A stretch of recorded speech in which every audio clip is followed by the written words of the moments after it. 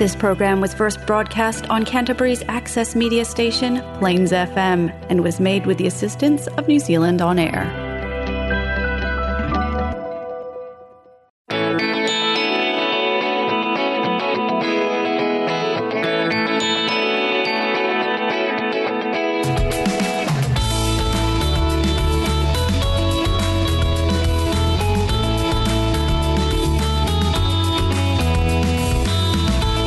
Hi and welcome to the Alcoholics Anonymous radio show here on Plains FM 96.9. My name's Tanya and I'm an alcoholic.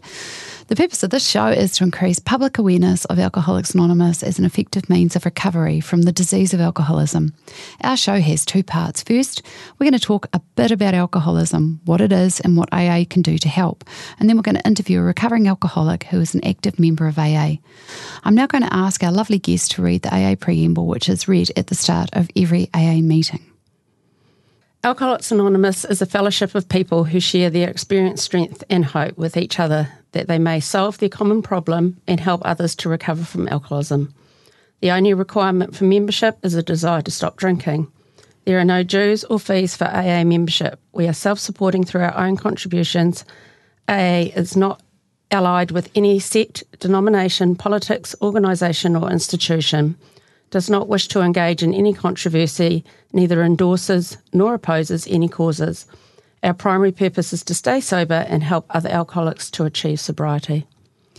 So what is alcoholism? Alcoholism is a disease, not a disgrace. There is no shame in having an illness or a disease. An unusual feature of this disease is that it will do whatever it can to convince you that you do not have it. However, once it has hold of you, the progression of symptoms is like a classic disease model, and the victim is as helpless as a cancer sufferer. If you are an alcoholic, you're at the beginning of a long road that usually ends in one of three places: prisons, institutions, or death. If you think that sounds dramatic, we can assure you that our collective experience has shown this to be true. The challenge is to convince the alcoholic to admit that they need help and become willing to seek it. Denial is a major symptom of alcoholism. The alcoholic is often the last one to recognise it and admit that they have it. Our definition of alcoholism is that it is an allergy of the body coupled with an obsession of the mind. The allergy is the physical aspect of the disease.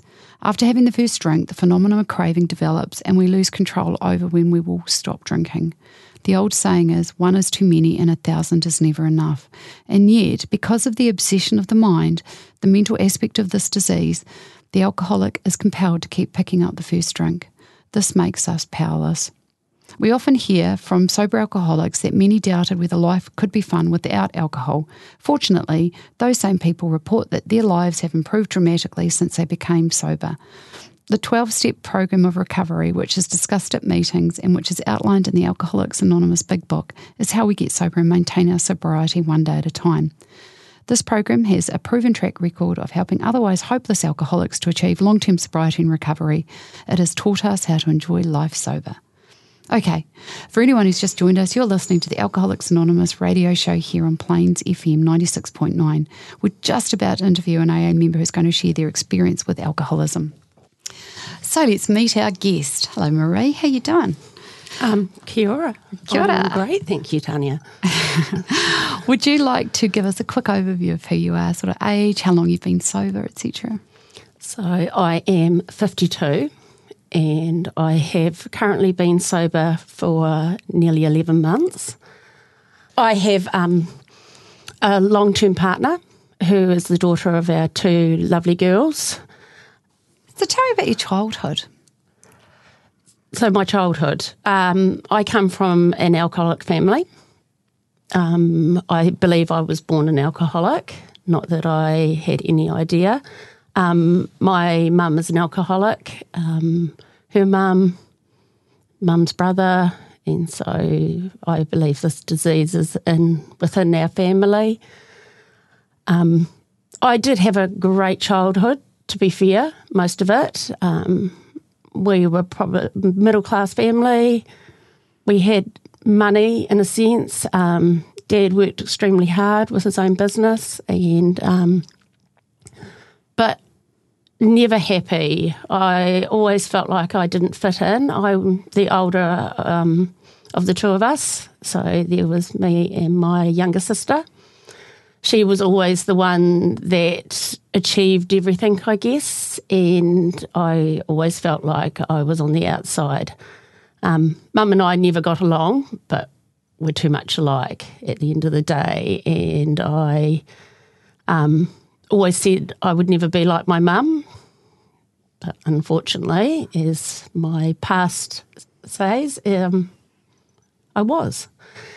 Mum left us when we were 15, when I was 15, and Dad kind of spiralled a little bit, and I was there to pick up the pieces. And so I parented for a long time in the early days, just my younger sister, because she always chose to stay with us. And fortunately, Dad met a lovely lady and they're still together, and this has been many years. So I have a stepmum who has been amazing. My mum currently resides in Australia. She's been there for a very long time.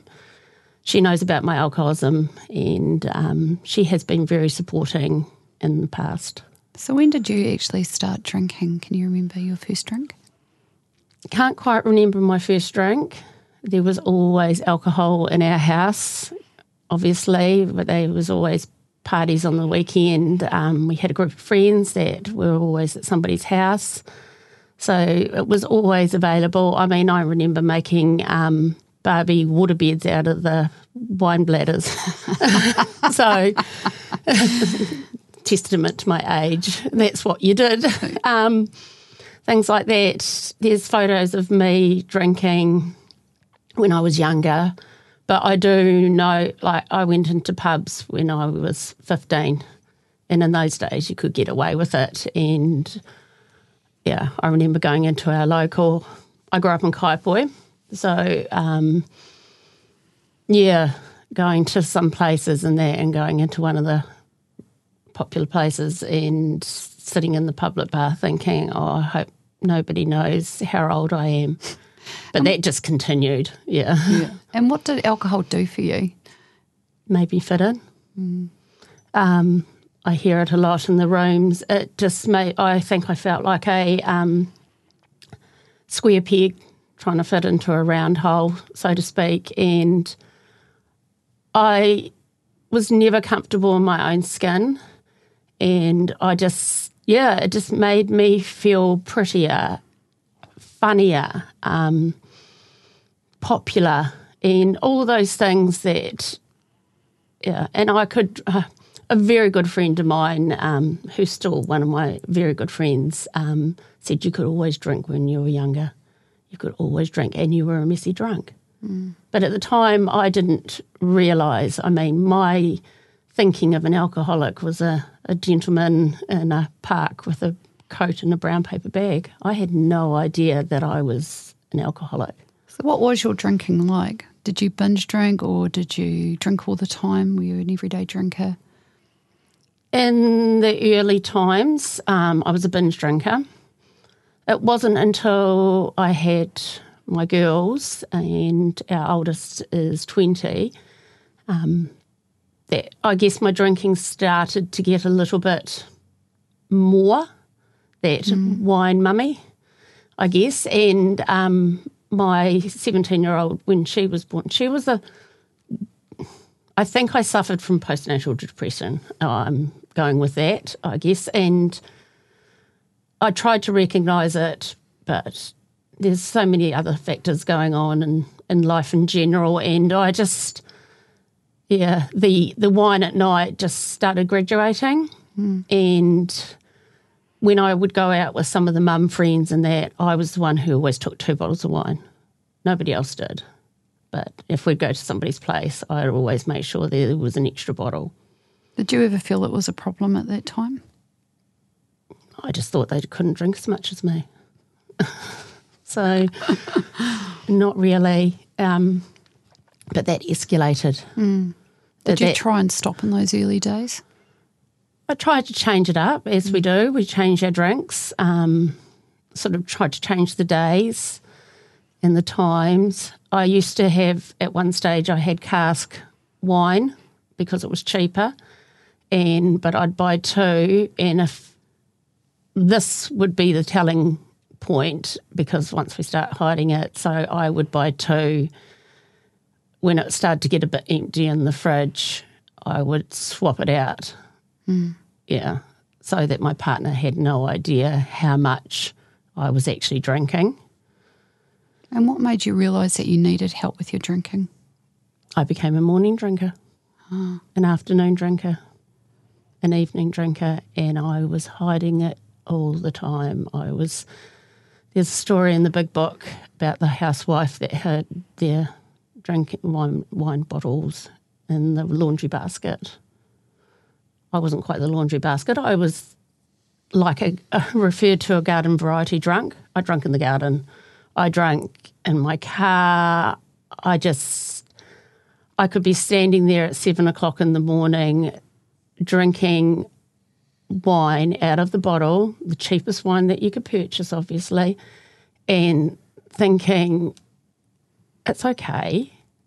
I'm not the only person doing this, but it's not okay. Yeah. Have you lost any jobs, or how has alcohol impacted your working and your family?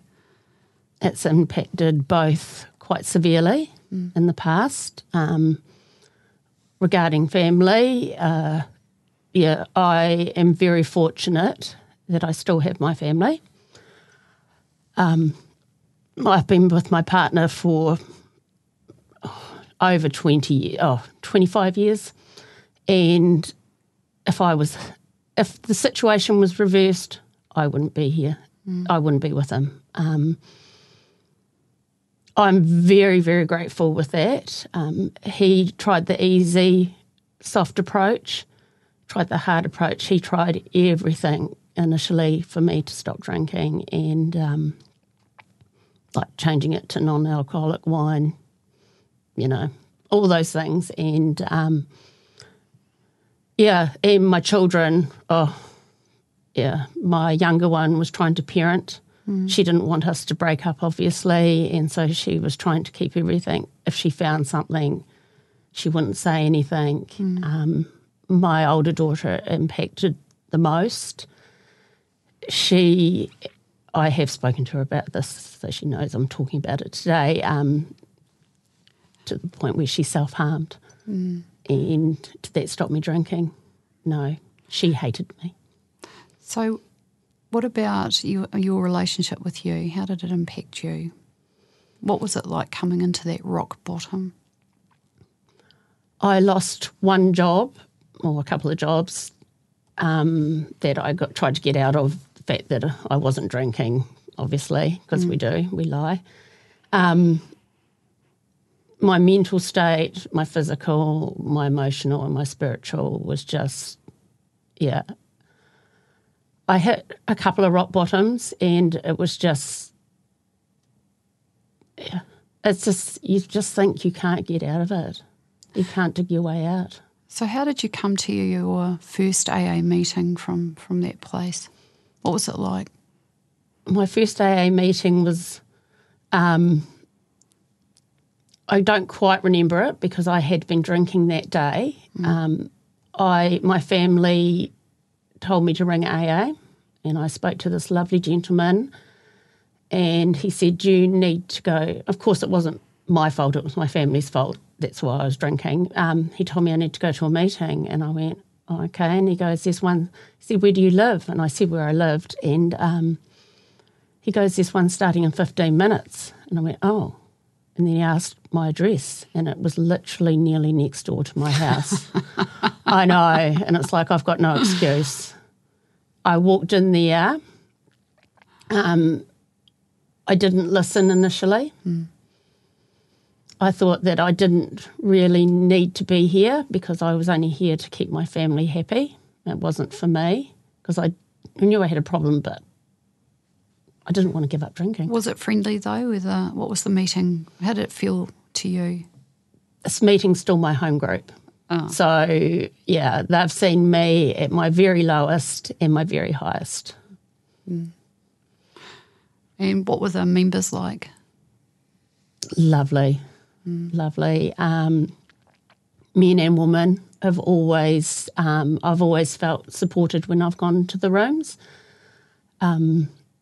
Even when I had my last drink, I went back the next day and poured out my heart, as you do, and I've never felt so welcome back again. And how have you managed to stay sober in your recovery this time around? Meetings. I do a Monday night meeting that I always say sets me up for the week. I do a Friday night, my home group, that sets me up for the weekend, and sometimes I can try and get a third in, which is just about my sweet spot. And service, absolutely. I'm tea and coffee lady at my home group. Also, at any other meetings, I'm always the one that will help pack up and things like that, and having a sponsor.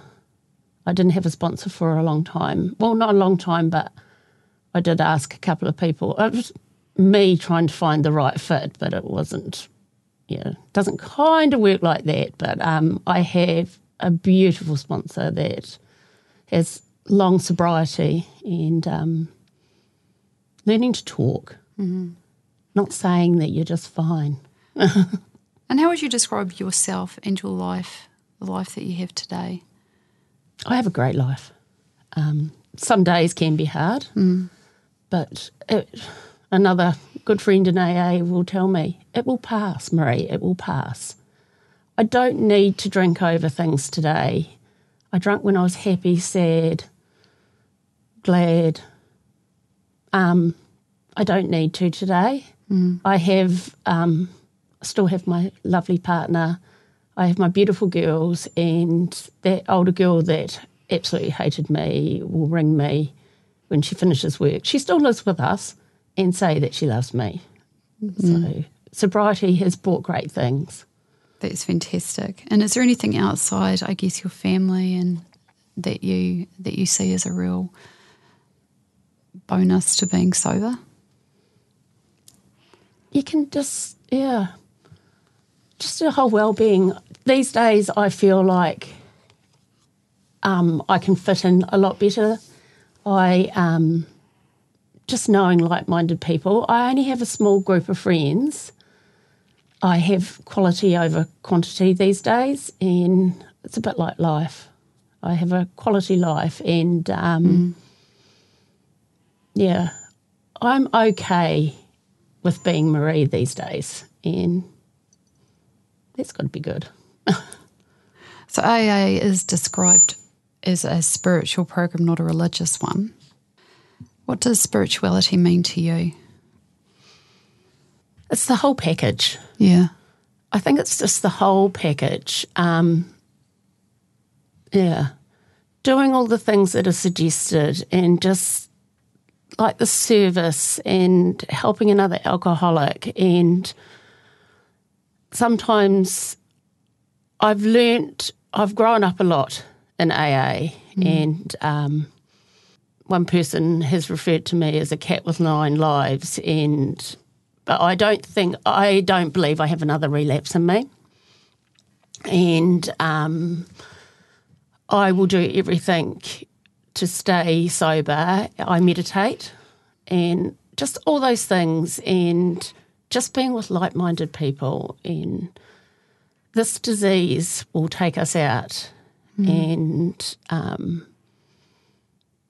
I've seen it, and I know it, and so I choose to be sober. And I often say that my sobriety is never going to be owned. It will always be rented, and that rent's due every day.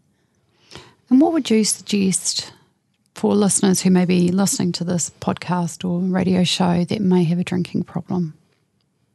Seek help. Ask questions.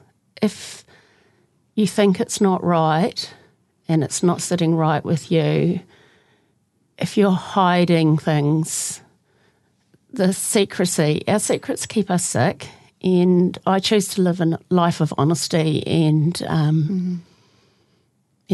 and it's a great life. It's a very hard life being an alcoholic. It's very exhausting, but sobriety isn't, if you do the next right thing. Thank you, Maree. Thank you so much for coming on the show and sharing your story with us. Thank you. For our listeners, if you've related to anything that you've heard or would like some more information about Alcoholics Anonymous, you can look us up on the web at www.aa.org.nz or call us on 0800 AA Works. There are over 60 meetings in Canterbury, so there's likely to be one right near you. Join us next week to hear more from AA members sharing their experiences. Our show is every Monday at 5:30pm on Plains FM and repeats on Wednesday at 12:30pm. You can also find podcasts of our past shows on the Plains FM website at plainsfm.org.nz, or you can download and subscribe and listen to podcasts on iTunes and Spotify. That brings us to the end of our show. Thank you for listening, and remember, if you want to drink, that's your business, but if you want to stop, we can help. You don't have to do it alone. We will now close with the Serenity Prayers we do in every AA meeting. God, grant me the serenity to accept the things I cannot change, courage to change the things I can, and the wisdom to know the difference. You've been listening to the Alcoholics Anonymous radio show on Plains FM 96.9.